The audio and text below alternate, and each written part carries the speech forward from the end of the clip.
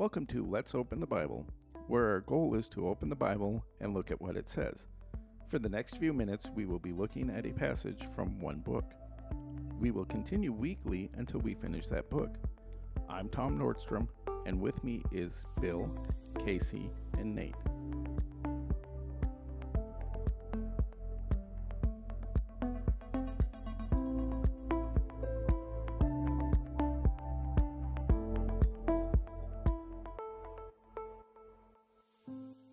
Alrighty, welcome to Season 2, Episode 1 of Let's Open the Bible. We have finished James, and we are now in the book of Ephesians. So today's reading or text we're going through is Ephesians chapter 1, verses 1 through 10. Bill, do you want to read that for us? Yes, sir. Paul, an apostle of Christ Jesus, by the will of God, to the saints who are at Ephesus and who are faithful in Christ Jesus. Grace to you and peace from God our Father and the Lord Jesus Christ. Blessed be the God and Father of our Lord Jesus Christ, who has blessed us with every spiritual blessing in the heavenly places in Christ, just as he chose us in him before the foundation of the world, that we should be holy and blameless before him. In love he predestined us to adoption as sons through Jesus Christ to himself, according to the kind intention of his will, to the praise of the glory of his grace, which he freely bestowed on us in the Beloved.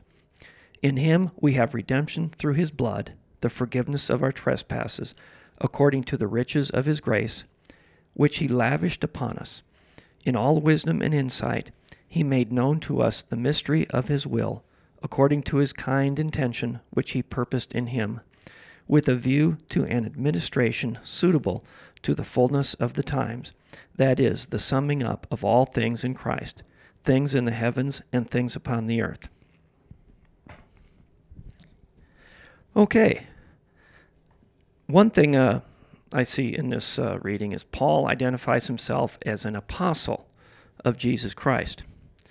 And the word apostle simply means one who is sent.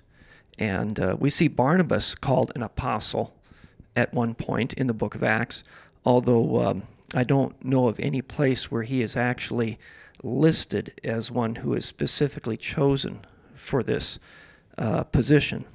We see Jesus selecting 12 apostles, and in Matthew chapter 10, and in Mark chapter 3, and also Luke chapter 6, we see a listing of all the apostles there.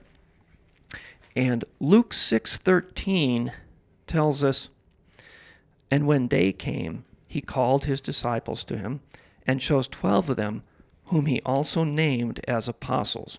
And then it goes on and gives the names of those people, but he gives them that special title. And Paul identifies himself as an apostle here in this letter to the Ephesians. I don't think we see a specific appointment of Paul. There's no listing that says Paul is among the apostles chosen by Jesus. But Jesus did say, "I will send you."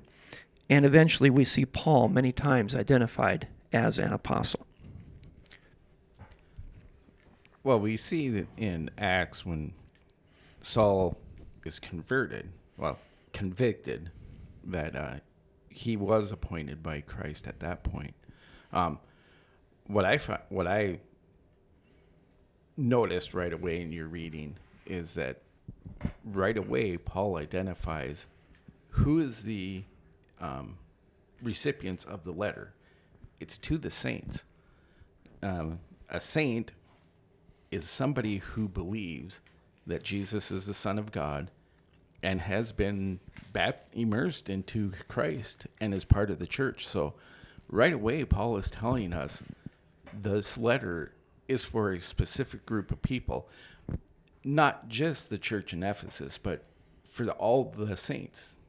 And so really, if you're using Ephesians to try and convince somebody to be a Christian, and say, well, see, in Ephesians here it says this, that doesn't apply to a non-believer. Although it is something that you can tell them that this is what you can be part of. Yes. But it's, there are many times in Paul's letters that he says, if you ask, your sins will be forgiven. Well, all of Paul's letters are directed, like Ephesians, to the saints in whatever town he's writing to. So, yes, as somebody who is a Christian, I have certain rights that people who are not Christians do not have. An example would be, a worldly example would be, as a citizen of the United States, I'm entitled to certain rights that somebody who is not a citizen of the United States can have. They have it from God, but they don't. Their nation may not recognize it that way, and this is what So that's my point as far as what that goes. I think it's also interesting that we see Paul clarifies not only to the saints who are in Ephesus, but he clarifies the faithful in Christ Jesus, which that's kind of new to me.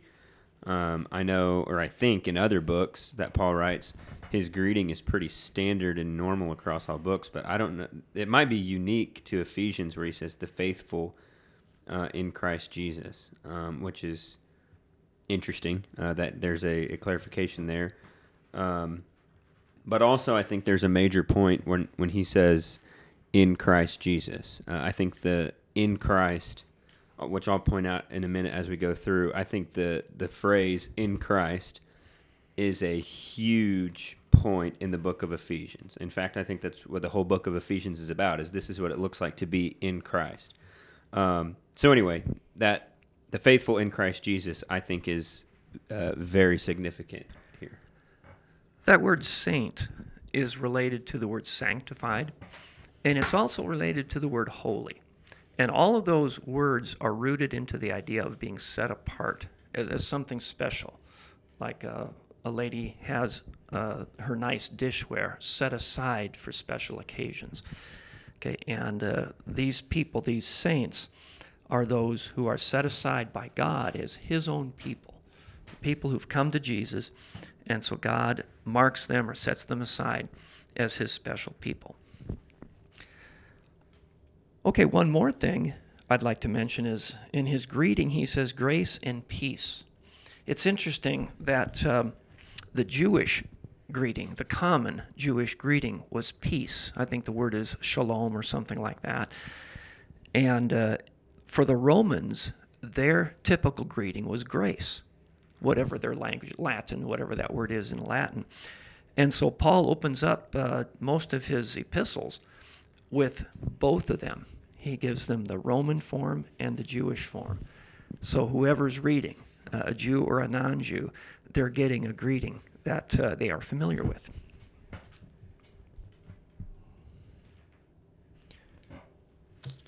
Anyone else? In the whole reading? All right, I'll bring something up. What about predestination?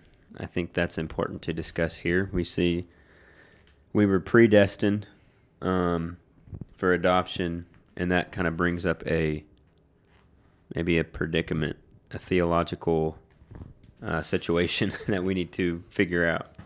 It definitely brings up a predicament because there's a whole teaching that a person is predestined to go to heaven or to hell. It doesn't matter what you do, and that totally flies in the face of everything the Bible teaches, whether it's Old Testament or New Testament. It's always predicated on our response to God, not, well, you're saved. You could be to use a historical figure, Emperor Nero. Well, he's going to go in heaven because he's predestined to be saved. Well, if you know anything about Emperor Nero, he was not a nice guy. And he did some very, very, very wicked things. It'd be like saying Hitler, like an equivalent. Hitler. Think of any of your really bad people. Well, the teaching is if they're predestined to go to heaven, it doesn't matter. Yeah. And yet that's not anything that the Bible teaches at all. The doctrine of predestination, just to clarify, is basically God, before the beginning of time, God had everybody lined up would be the visual of it. I don't know if this is what they actually claim, but it just numbers people off. You're going to heaven, you're going to hell, you're going to heaven, you're going to hell. You go, you don't, you go, you don't, and it doesn't matter what you do or the way that you live. If you were predestined, you're, the elect, what they would say, you're in, and if you're not, sorry, you're out. And that's a lot of that doctrine comes probably from Ephesians chapter 1, what we just read, but that causes some big issues. If we believe that that's how salvation works, we've got some serious kinks to work out. Just like Tom, one of those things is Tom mentioned it. What about the wicked people? Because our salvation is, and the whole Bible teaches that our salvation is predicated upon our response to God, not our predestination. So that's one thing, and I've got more things to throw in. Bill, yeah, go ahead. It could be argued, and I'm with you guys. I don't believe in the concept of predestination like a lot of people talk about. But someone could argue that people like Nero and Hitler must not have been predestined. Yeah. Look at the lives they lived. No, they were not predestined. But those who are living better lives, they must have been predestined. Mm-hmm. The idea is that you really don't have a choice. If you were predestined, then God arranges for you to live a good, holy life. And if you are not predestined, then you're not going to be one of those people. You're going to be a Hitler or a Nero or somebody. Mm-hmm. But the main idea there is it's not the person's individual choice. God made the choice, and then you have no choice but to live according to what God predestined you to do. And that's what I don't believe. There are too many scriptures that talk about how we need to make the choice. Yeah. There are scriptures that talk about the importance of taking the gospel message out to the lost. But that would not be necessary if God already predestined people. That would be already taken care of. So that flies in the face, as you mentioned, Tom. I seem to recall someplace, and I think Paul wrote it, that it was the foreknowledge of God. And I'm wondering if when the translators translated the Bible into English, one place they said the foreknowledge, and then in another place in Ephesians particularly, they kept saying predestined. Because foreknowledge makes much more sense in the context of the rest of the Bible, because God can know something before it happens because he's God, and that's totally different than you're predestined to do something. There is a scripture which says, and I don't know where this is located, but it says, those he foreknew, he predestined. Okay, and I think that clarifies things. God knew in advance who was going to obey, who was going to be faithful. And with that knowledge, God predestined them. But it was based upon their choice. God knew what they would choose to do. Nate, did you have something? Yeah. I think pronouns are very important. In school, we used to, get our colored pencils out in our Bibles and trace pronouns. Pronoun being me, we, you, us, all those words referring to people. And we have to know who those words are referring to. And whenever we know that, it helps us tremendously understand what's going on in the text. So if we look at the pronoun, it might get technical for a second, but in Ephesians chapter 1, verse 5, or we can start in verse 4, even as he chose us, there's a pronoun, in him. So he chose us in him before the foundation of the world, that we, another pronoun, should be holy and blameless before him. In love, he predestined us for adoption to himself as sons through Christ Jesus. So at first glance, it seems like God picked me to be in. He picked someone else to be out. I mean, that's what it looks like on the surface. But who are these pronouns referring to? The us, if we trace it back up in the text, it's referring to this greeting that we talked about earlier, those who are faithful in Christ Jesus. So, God, it seems like what I understand in this text is we get to choose whether we are going to be faithful in Christ Jesus or not. We get to pick whether we're going to be part of that party or not. God has chosen that everyone who's faithful to Christ Jesus, they're in. But we get to choose whether we be a part of the group that's faithful to Christ Jesus or not. So, yes, God has predestined that the church is going to be adopted to him as a son would be adopted, but he does not choose who is going to be in the church. Does that make sense? Do you guys see that? Yeah, we could say he does choose, but he chooses based on our choice Yes. to come to Jesus. Yeah.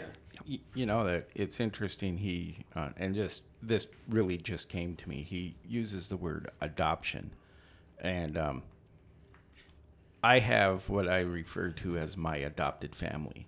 I am not adopted by any stretch of the imagination, but there was a family in Denver, Colorado, who they kind of took me under their wing, and I actually started referring to the mom as mom, and so it was really interesting. I'd left there, and after a year or two, I went back and visited them, and when the dad introduced me, because I was getting up and getting ready to do something at the church, he introduced me as his son, and it was like, oh, okay, this is, it's complete. And it was a mutual adoption.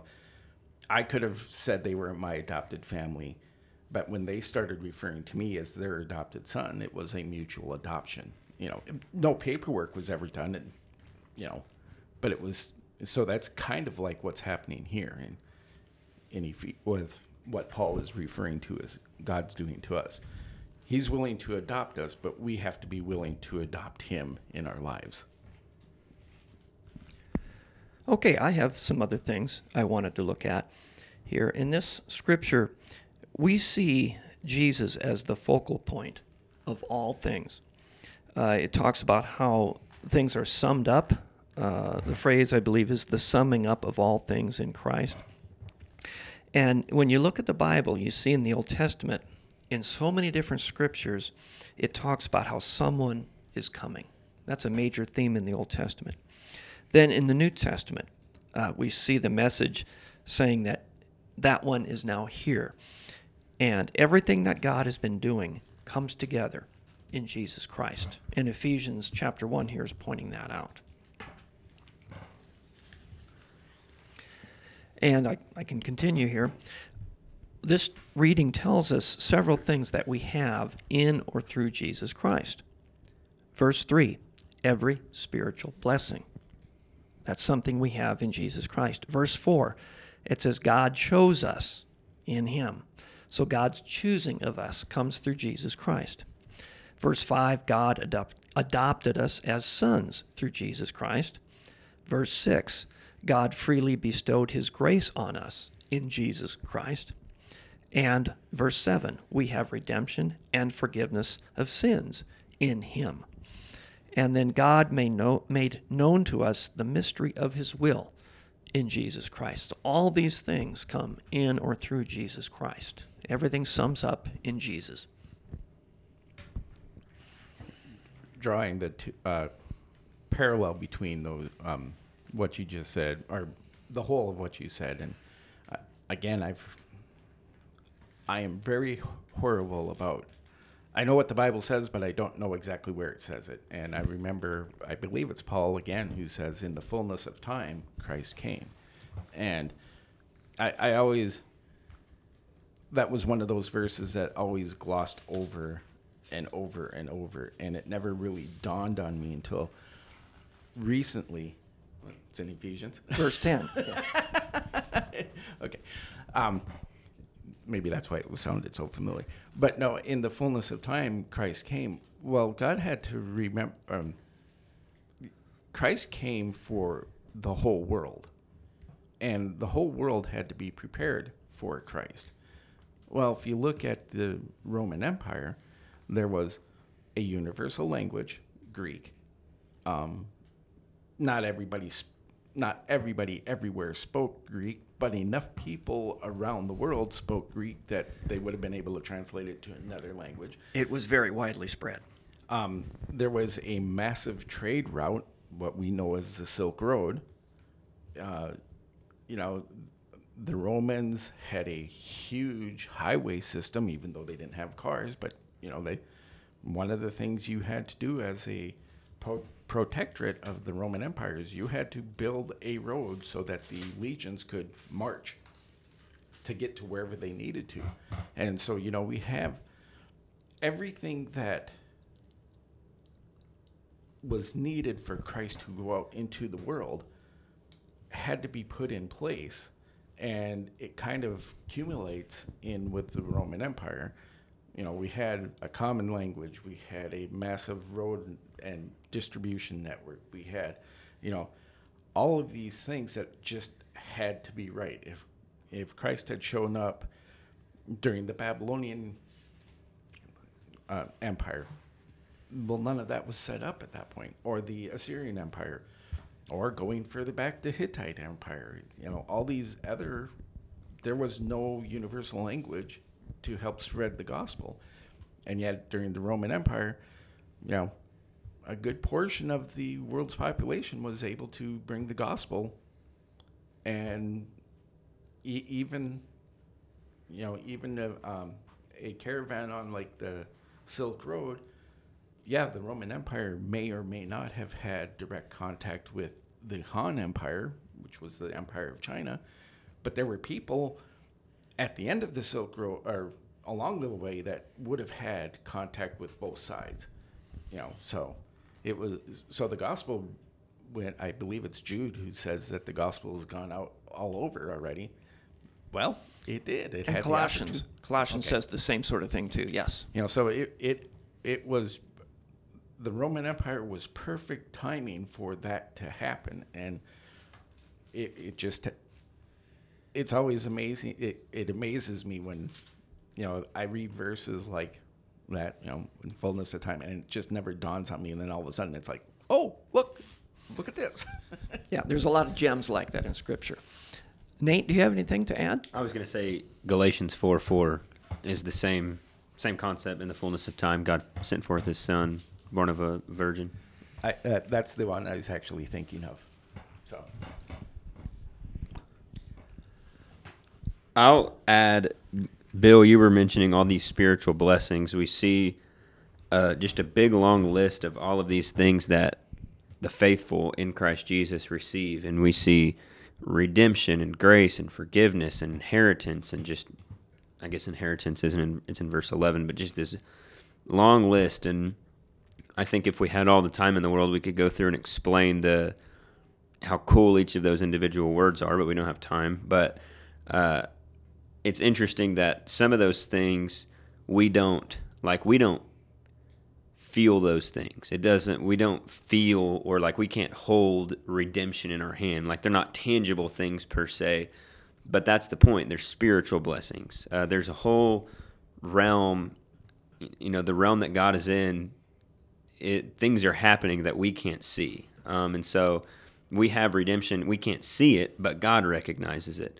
And that's a cool thing, but it's also maybe a challenging thing that we receive these things now, but we don't see them in the sense that we want to see them.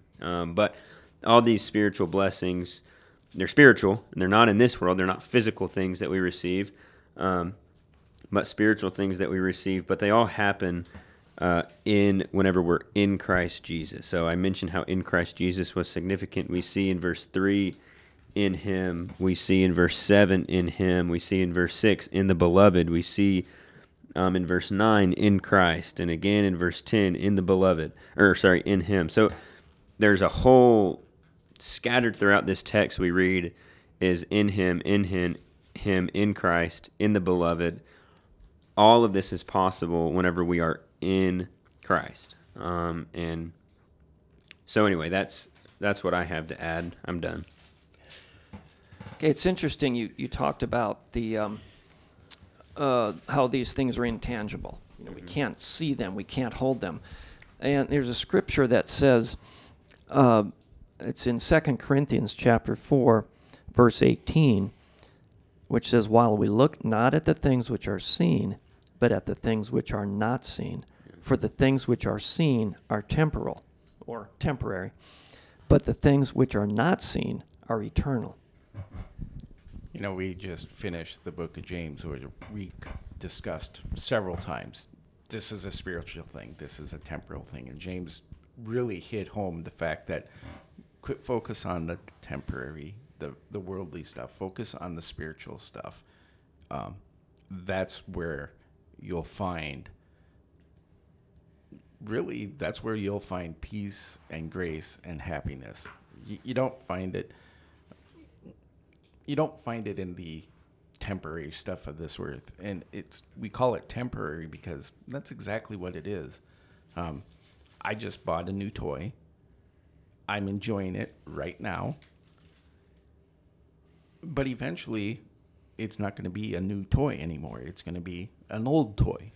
And I'll still enjoy it because I bought it and I enjoy what I bought. But it's like, I want something else. Let's. In fact, I'm already doing that, but but it's just like James. We need to look at the spiritual and not the physical. The physical needs to be minimized, and not that we shouldn't be involved with anything from the world, but our focus needs to be on the spiritual. That's all I have to add. Same here. I'm good. All right. Well, we appreciate you for listening to Season 2, Episode 1, starting Ephesians. We hope you'll stick with us through this book. And as always, we like to end with kind of an invitation to you.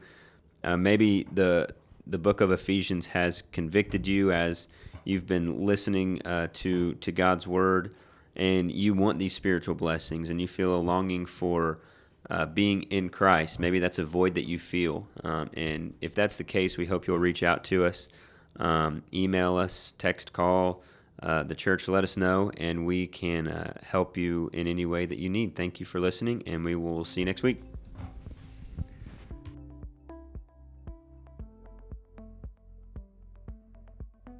Thank you for joining us for today's episode of the Let's Open the Bible podcast.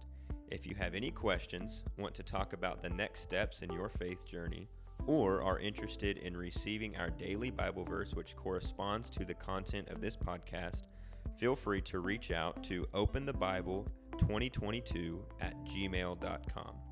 We hope you'll join us next week as we continue our study together. Have a great day.